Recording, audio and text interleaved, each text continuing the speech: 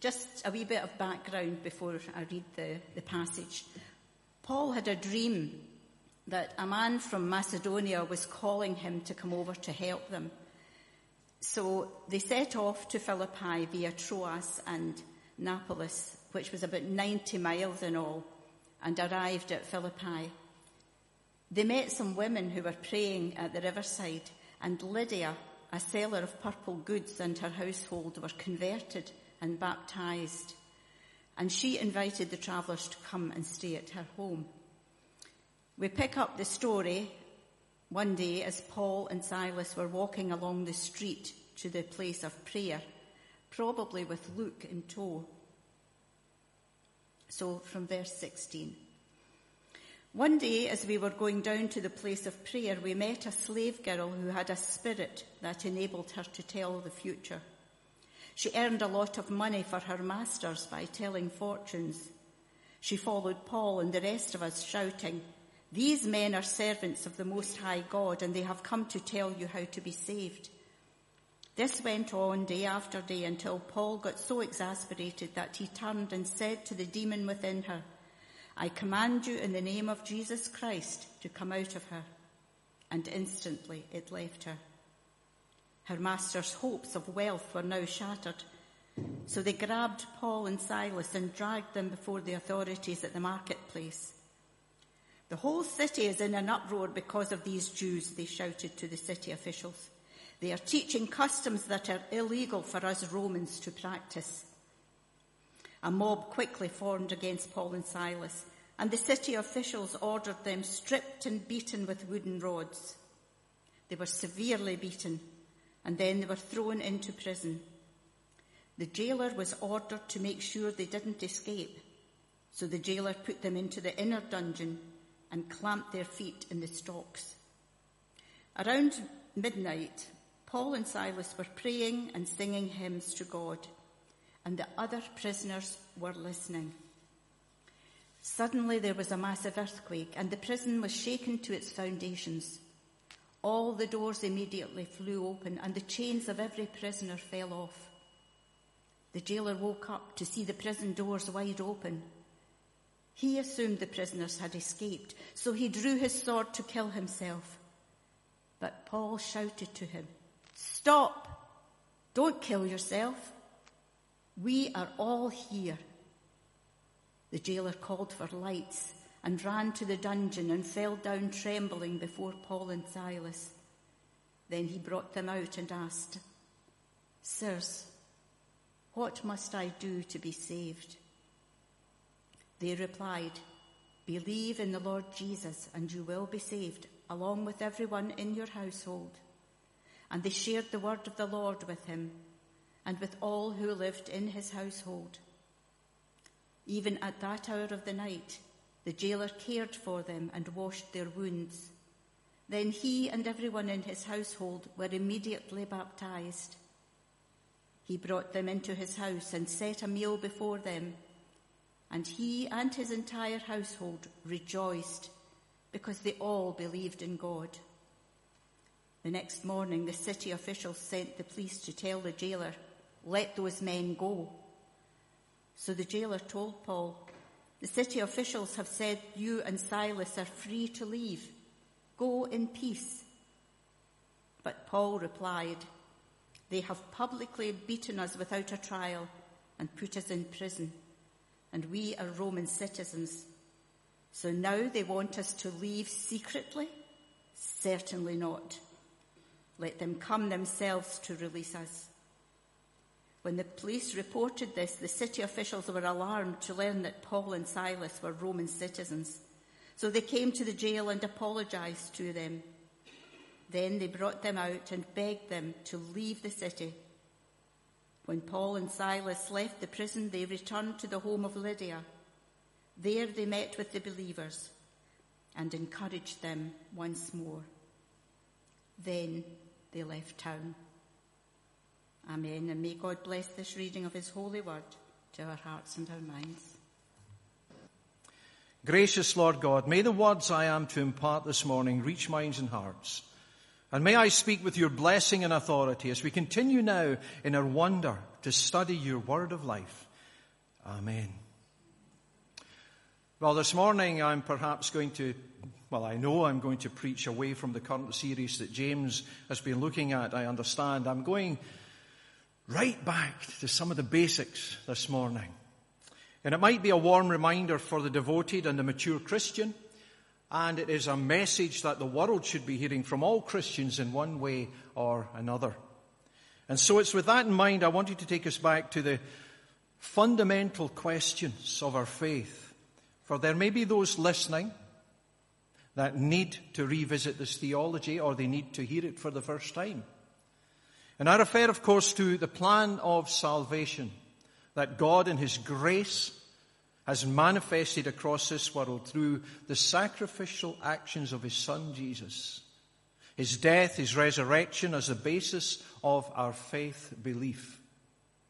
And the reason the Gospels were written, the reason for the letters Paul wrote to the churches in Asia Minor and in Europe in the first century, and the reason the apostles travelled far and wide spreading the good news.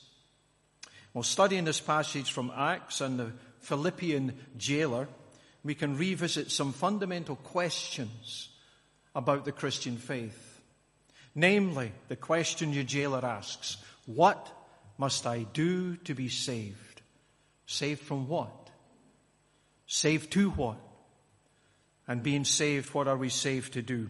Well, we're looking at this passage from the records of Luke's journeying with Paul in the province of Macedonia, in particular in the region of Philippi, the most important town in the region. Paul and Silas are put in jail then. And you see, Paul had a dream of a man from Macedonia calling to him. If we read back in verse 9, and a vision appeared to Paul in the night. A man of Macedonia was standing there urging him and saying, come over to Macedonia and help us. And when Paul had seen the vision, immediately we sought to go on into Macedonia, concluding that God had called us to preach the gospel to them. So he and his friend Silas traveled there to Philippi, where there was no synagogue, just a handful of women who prayed by the river. And here we witness the first convert in Europe, a very wealthy seller of purple goods, a lady called Lydia. She and her entire household were converted that day, and she invited the travelers to stay at her house. However, events overtook her missionaries. Strange coincidences or divine intervention. You can choose. But the course God chose for our travelers seldom was easy. While walking the streets, Paul and Silas are followed by a servant girl or a slave girl who we understand had the power of divination. A lucrative business for some unscrupulous men who exploited her condition. A very disturbed youngster by all accounts. And Paul gets annoyed at her constant rant following her around the streets. These men are servants of the Most High God who proclaim to you the way of salvation. These men are servants. And Paul would do any amount of business with non-believers. But he wasn't content to negotiate with a demon. And so in his frustration and annoyance, he turned and he commanded that demon spirit to leave the girl. And she was cured and sane immediately. But no longer able to give oracles or tell the future. And her masters were furious at Paul for the loss of their income. These Jews are stirring up trouble. Strange, isn't it? Now, they weren't complaining firstly about the gospel message, but about their own personal selfish things. And I wonder at this course of events, because anyone else, maybe you and I, might have put up with this slave girl ranting and just waved it off. But not Paul. God must have known his nature. You're going to jail, Paul. Sorry. But there is ministry to be had there.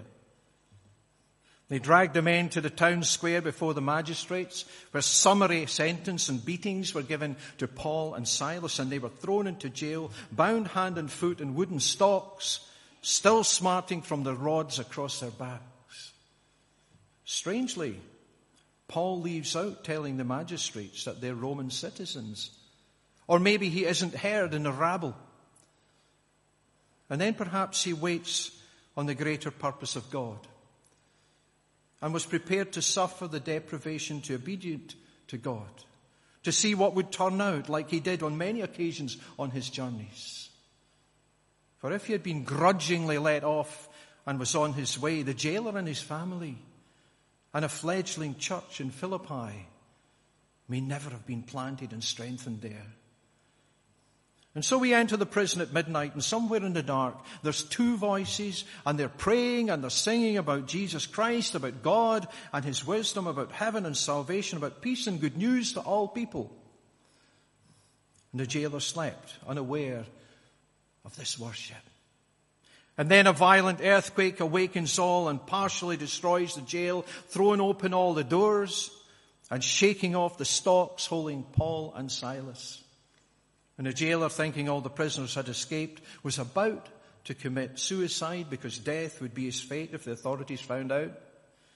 For the jailer who let a prisoner escape would face the same sentence himself by the law. And perhaps there were people on death row in this prison awaiting to be transported to Rome. However, whether too scared to run in the night or being subdued by the Holy Spirit, no one escaped, least of all Paul and Silas. And they called to the jailer not to harm himself. And here, the jailer asks a question the whole world should be asking then and today. On his knees, before the two prisoners, he asked, "What must I do to be saved?" Saved from what? Saved to what? And then what? And perhaps the jailer had heard of Paul had been saying of Jesus on the road to salvation. Perhaps he thought his life being saved in the physical called for some saving grace to be given to his soul. For no doubt he had been a cruel man in his time. I expect all Christians know the answer to these questions, for you and I will have reflected them over a lifetime. But some might need a little reminder, and it does no harm to revisit our roots. But firstly, can you see from the reading that Paul and Silas in their dingy, dark, smelly cell, they weren't sitting and moaning and groaning because of their condition or their predicament. They were singing hymns and praying to God. They were not defeated. It wasn't the end. The gospel message was still needing to be shared. So let us be assured that we can worship in any circumstances, any situation, even ones where others would despair.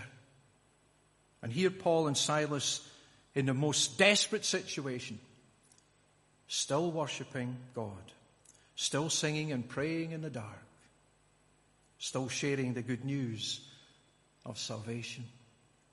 And hopefully we will not be tested in that way, but it is happening elsewhere as we speak.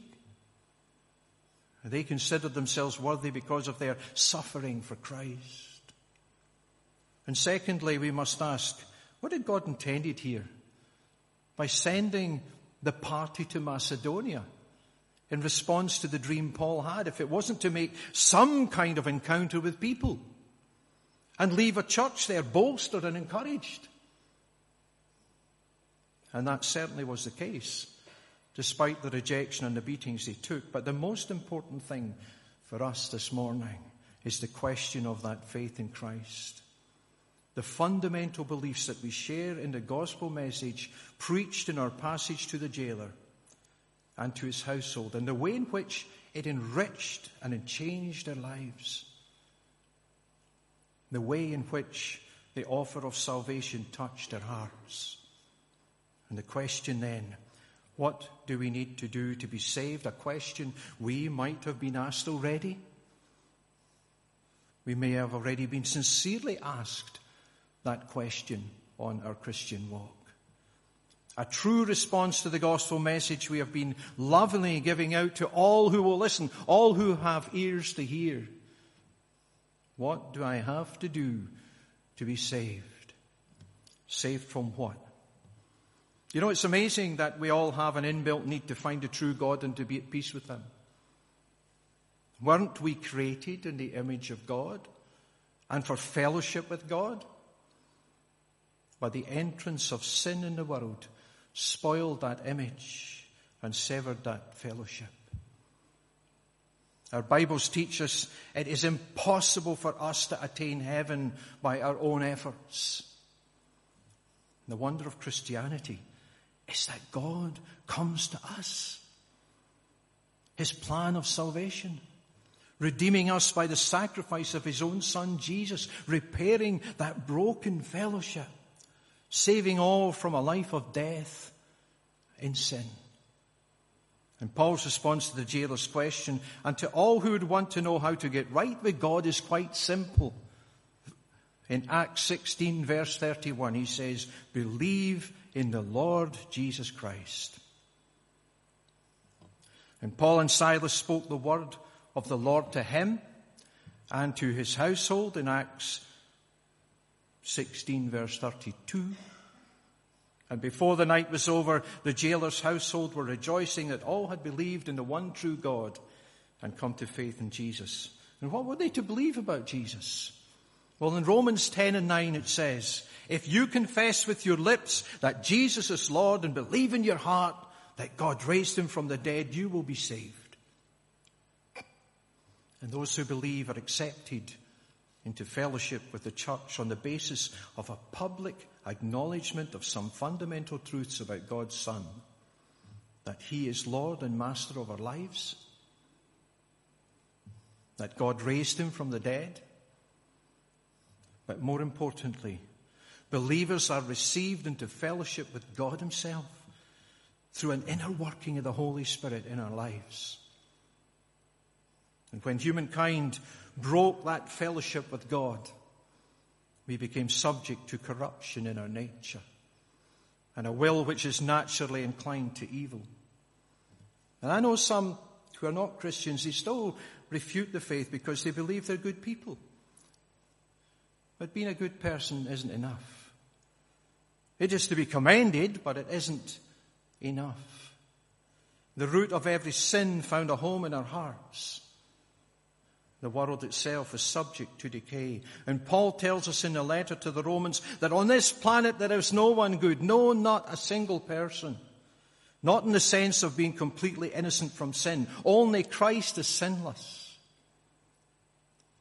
We watch the news and we might despair of humanity, looking at the state of the world today and the cruelty and the selfishness we can enter into against our fellow beings.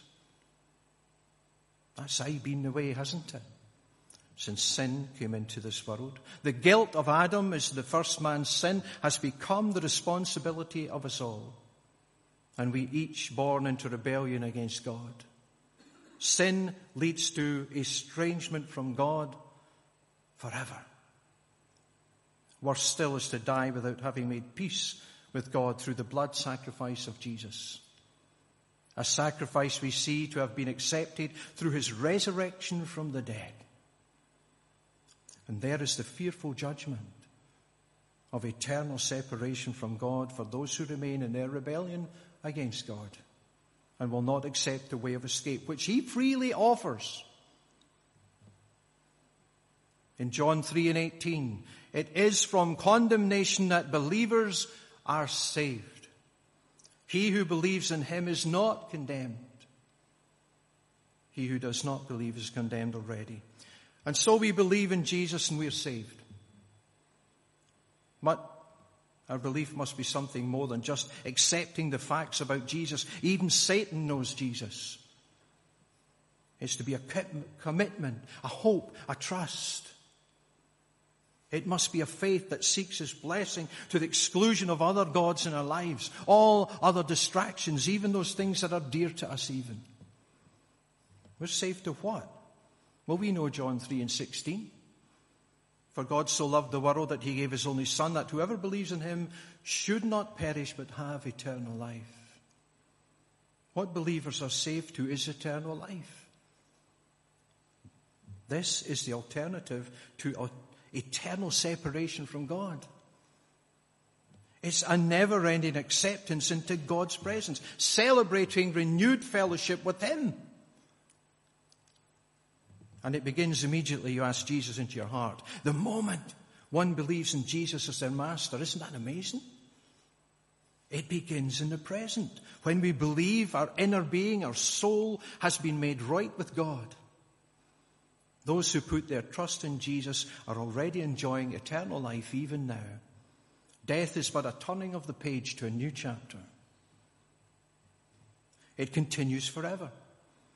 And when Jesus returns at the end of time, the dead will be raised and we will all face the judgment seat of God. Believers will be conformed to His image and received into heaven to be with Him forever. What shall we do then? What shall we do then? At the dawn of the New Testament church history, Peter and the apostles were asked, what shall we do, by the crowds? And Peter's reply at Pentecost was the message that had been proclaimed by both John the Baptist and our Lord Jesus. And it should be ours as well. Repent. Acts 2 verses 37 and 38. Repent. Twinned with our belief in Jesus, our faith must be a sense of our own unworthiness to stand before God on our own account, of our inability to get ourselves right with God and our need for forgiveness and cleansing by Him. We must turn from our sins and accept Jesus as our Lord and Master and be baptized. And when we do that, amazing things will happen in our lives, in the church, and hopefully in the world. The Philippian jailer and his family were baptized that very night, were changed forever. Immediately he began to be kind. He gave hospitality to wash their wounds, and I expect his neighbors would have been curious and amazed at the change in the man. Just the way we are when we hear some bad person being kind and truthful and witnessing for Jesus. Can we be so sure? Can we be so much at peace, knowing we are loved by the Creator of all things and will go on to be with Him in His eternal life that we're living in right now? And finally, saved for what? God has a special purpose for us. Hopefully not to languish in a jail, but wherever that leads, let us worship and be joyful that we consider ourselves worthy to go in all circumstances with thanksgiving in our hearts and a special knowledge that there is purpose in the suffering if it comes. Paul and Silas are set free, and they're asked to leave the town, but they don't go quietly. Now Paul plays the Roman citizen card, and those in authority are fearful for their lives. To punish a Roman citizen this way with no trial was punishable by death. And Paul makes them come and apologize and escort them out of the prison. Such was the audacity of Paul. He was no walkover. But Paul was probably aware that the fledgling church he was leaving needed this encouragement to see that they could stand up to the persecution and the rejection that was coming their way. We are saved to do the same. To go and to stand up for Christ, to offer encouragement, to witness in the face of rejection and opposition. Many do, many will, and many will find great joy in the doing of it. So let us remember that it is love that saves us from sin to righteousness. It is love that sends us to aid those struggling to have peace with God and to let them know of God's news, the good news, that there is a way back from sin to everlasting life, because Jesus made a way where there was no other way. What shall we do to be saved? Believe on the Lord Jesus Christ. Turn from our sin and ask Jesus into our hearts. Lives will be changed forever, just like Lydia and her household, just like the jailer and his family. Softly and tenderly, Jesus is calling to you and to me. O sinner, come home. Will we open our hearts to that call this morning once more and find his saving grace awaits us? If so, let us pray. Loving Lord God, like the disciples once asked, increase our faith. Help us to be assured of your love and saving grace when we open our minds and hearts to you. We pray for those who are struggling in their faith, for those with no faith, that by your Holy Spirit you might touch their hearts so that they might seek you for the promise of that covenant of love you so freely offer. In Jesus' name, amen.